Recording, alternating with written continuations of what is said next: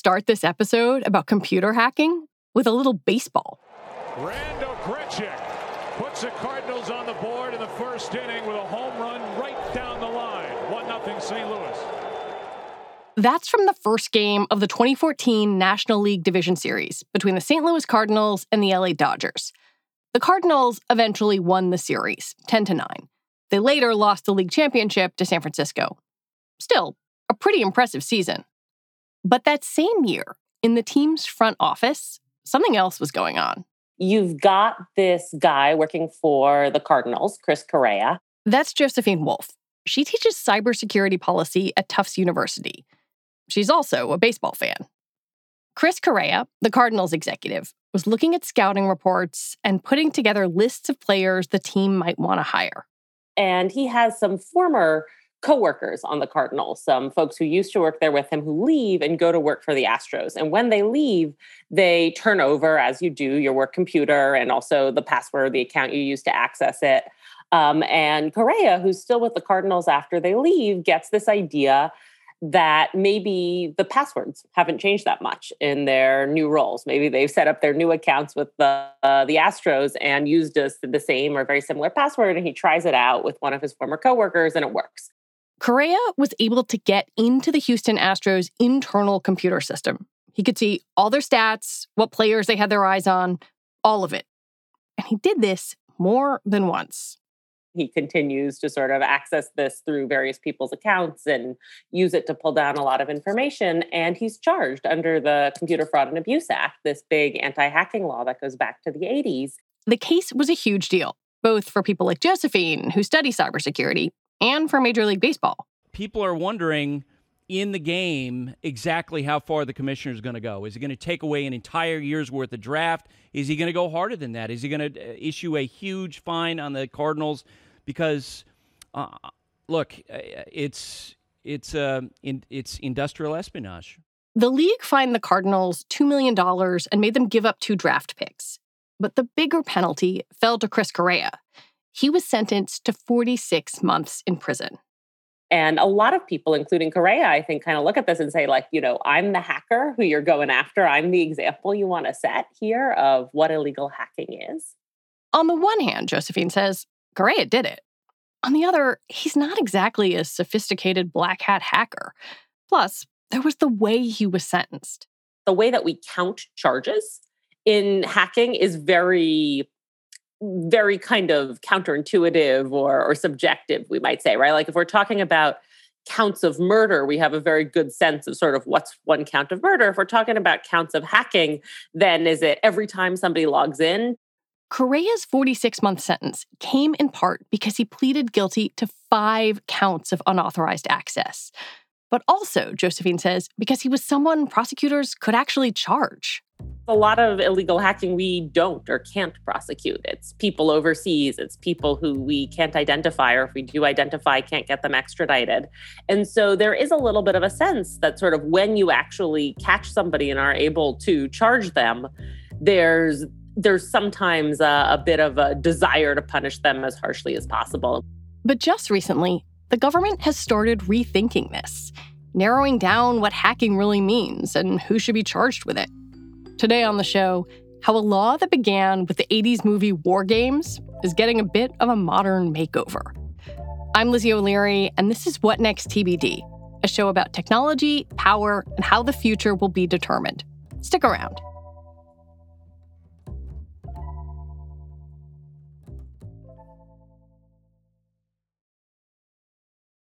Back in 1986, when the Computer Fraud and Abuse Act was enacted, there were already laws against extortion and other financial crimes that we often associate with hacking. But what didn't exist, Josephine says, is a law that focused on the act of hacking itself. So what Congress needs to do when they decide we're going to write a new law here is they need to come up with some class of behavior that's specific to using computers that's not already been made illegal. And what they come up with is they say it's going to be illegal to access computers without authorization or in excess of authorization. We're talking about trespassing into the computer. It's not even really what you do with the computer that's illegal. It's that act of accessing it. in the first place, because all of the things that you were going to do with the computer that would be illegal were already illegal. There's this story that President Reagan saw the movie War Games and asked some advisor, like, could that really happen? And they said, yeah, and that's where this law was born.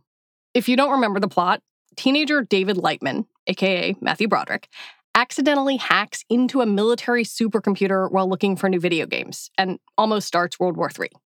There's definitely a strong influence from that movie in this law, right? They actually show a few minutes of it at one of the early congressional meetings where they're starting to draft kind of what's the CFAA going to be. So no question that's hugely influential.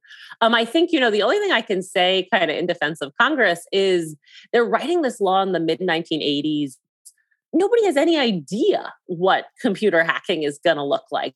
And if you know the movie, one of the sort of key moments of hacking in it comes when the very young Matthew Broderick guesses the password for a developer who's been building the system for the U.S. government. We're in. It thinks I'm Falcon. And so you can see how sort of that becomes a central part of what Congress is thinking about. Sort of what if you guess a password or you figure out somebody's password and you get access to their account or a computer system they were able to control? And we think kind of when we look at the language in the CFAA, that's pretty clearly mapped to this idea of accessing a computer without authorization. Right, I'm accessing it with somebody else's credentials, but it's certainly not the only way that we see people access computers without authorization. And I think, to Congress's credit, perhaps, they leave the language broad enough that as computing technology evolves and as people find new ways to hack into computers, the law encompasses that. But the flip side of that is that you have such a broad definition of hacking here that it encompasses all sorts of other stuff. The CFAA's language was broad enough to prosecute Lori Drew. In 2006, she helped create a fake MySpace profile to trick a girl named Megan Meyer, who was a classmate and nemesis of her teen daughter. The page showed a teenage boy with a made-up name, Josh Evans. The fake Josh sent the real Megan flirty, friendly messages, but then the messages turned dark and hateful. His last one read, "The world would be a better place without you." Megan Meyer, who was just 13, hanged herself. And the federal government went after Lori Drew. And prosecutors actually bring CFAA charges against her and say, this was computer hacking. This was unauthorized. MySpace had a policy that you weren't allowed to use fake names or other people's photos.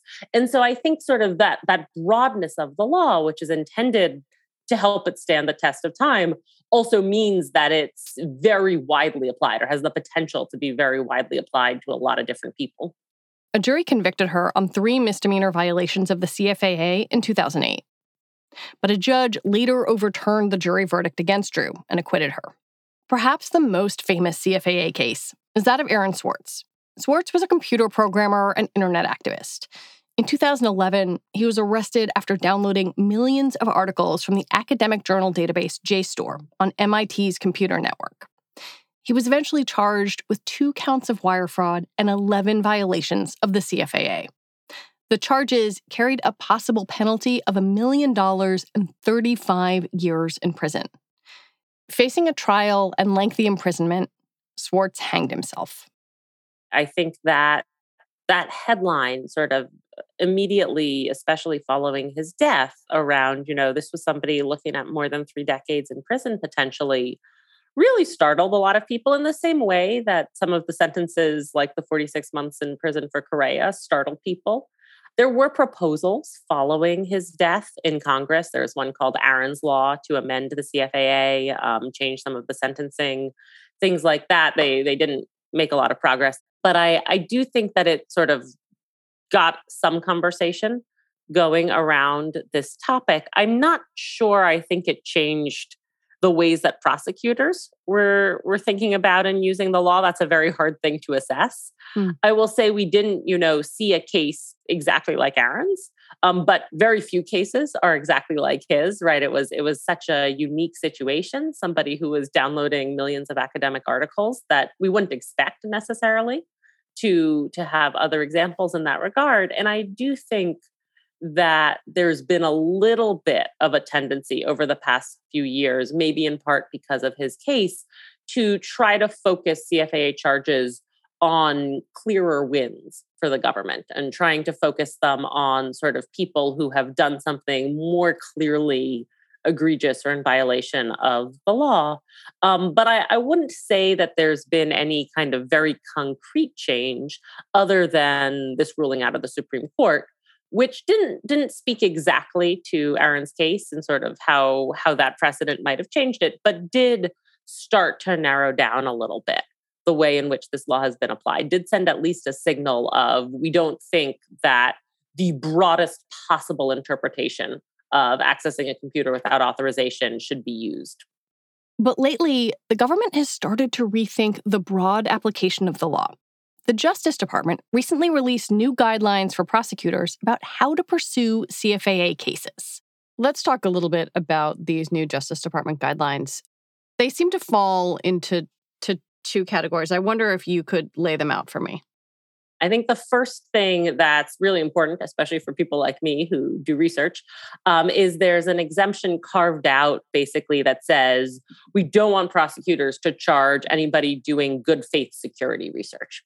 So there's this concern if you're doing the kinds of research where you look at popular computer programs or websites or platforms and try to find security vulnerabilities, right? If you're looking at autonomous vehicles and saying, look, here's a bug, here's a way somebody could attack this, that the manufacturers of those devices could come after you and say, hey, you weren't allowed to access that, you didn't have authorization, or you're messing around with our copyrighted code or something like that. And so one of the things that the new guidelines do, which I think is important, though I think there are still a lot of questions to be resolved here, is it says we don't want prosecutors to charge anybody who's doing that kind of security research in good faith. And I think the questions and the fights are going to come up around sort of, well, what makes security research good faith research? And the example that they give in the guidelines for what would not be good faith research is if you do research and then you try to extort the manufacturers. You say, I'm going to publish this unless you give me $1 million. I think there's going to be a lot of gray area between sort of, we did this research, we reported it responsibly to the companies that had an opportunity to fix it. We published it, according to a reasonable timeline, all of that. And the researchers who are just like, oh, I found this thing and then I tried to extort somebody with it. Yeah, it seems from my very layman's understanding like they're sort of trying to differentiate between good hacking and bad hacking. In fairness to the Justice Department, one of the reasons they're doing that is that when charges are brought under the CFAA, often one of the sort of lines that people use is like, oh, I was just doing security research, right? And so I think it's reasonable for the Justice Department to want to say, like, sometimes people are doing real good, beneficial security research, and sometimes they're just saying that.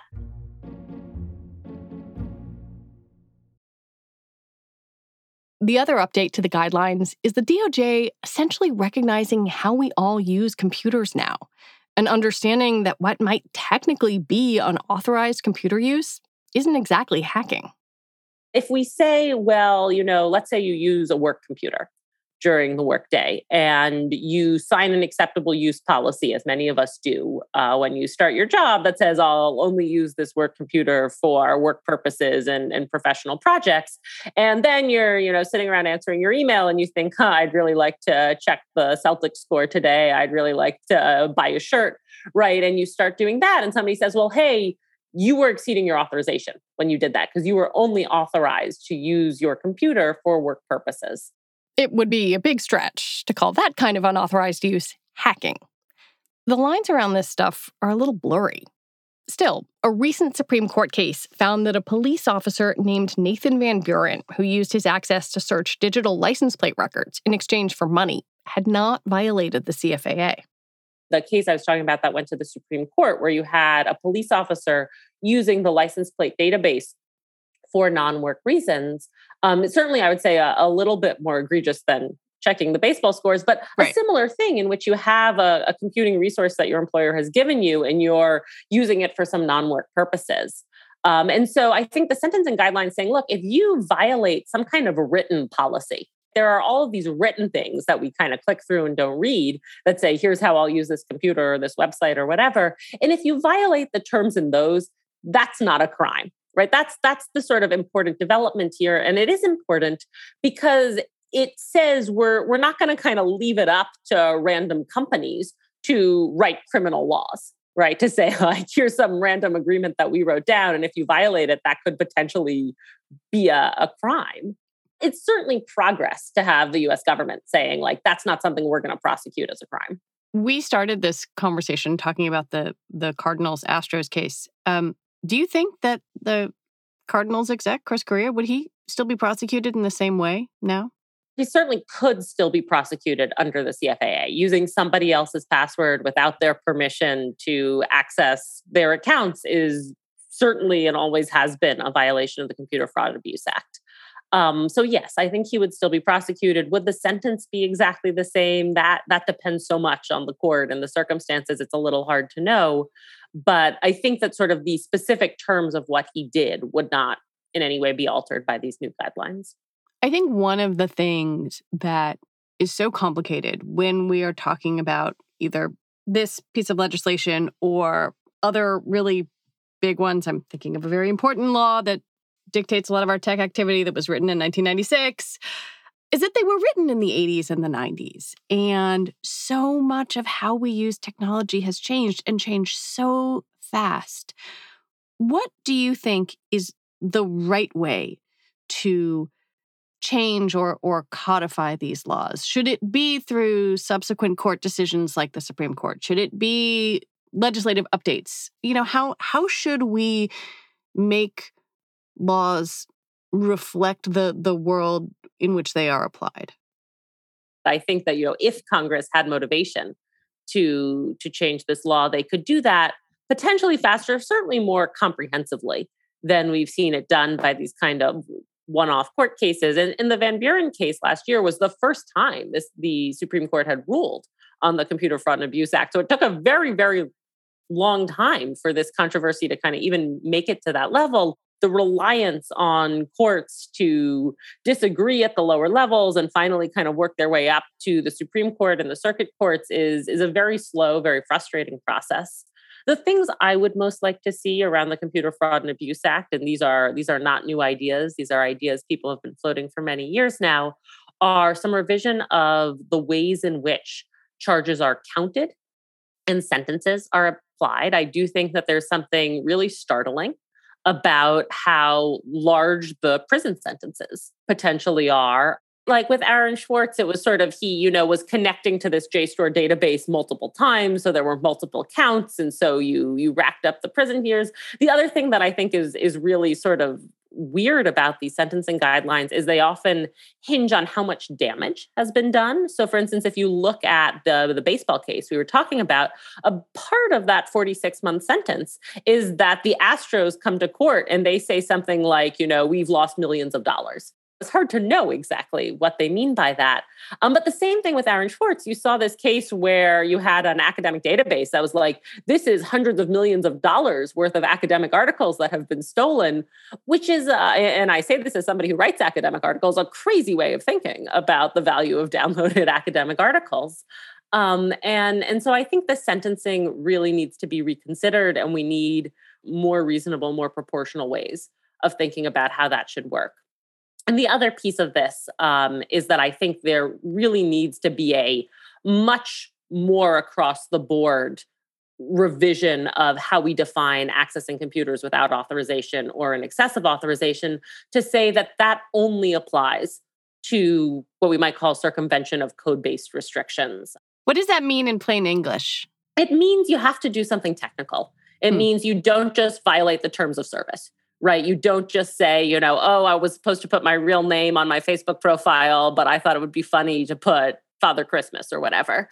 And it would also mean that, like, if Facebook sends you a cease and desist letter saying, stop scraping data off of our site, and you continue to do that, then they cannot say that was an act of illegal hacking. That was not a violation of a code-based restriction. That was a violation of a cease and desist letter.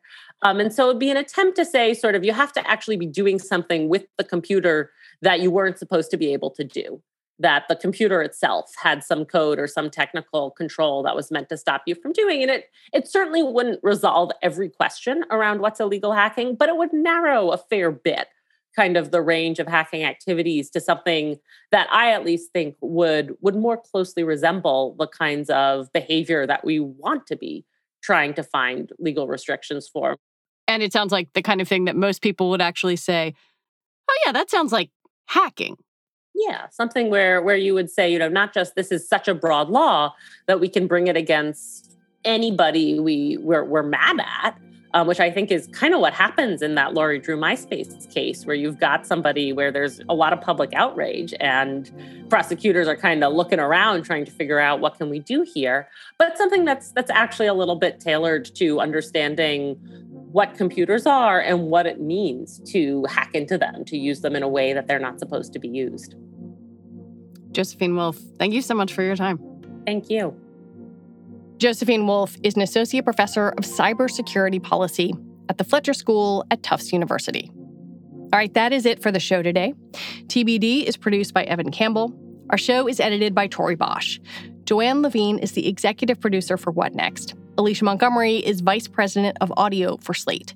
TBD is part of the larger What Next family, and it's also part of Future Tense, a partnership of Slate, Arizona State University, and New America. Thanks so much for listening. I'm Lizzie O'Leary. We'll be back next week with more episodes.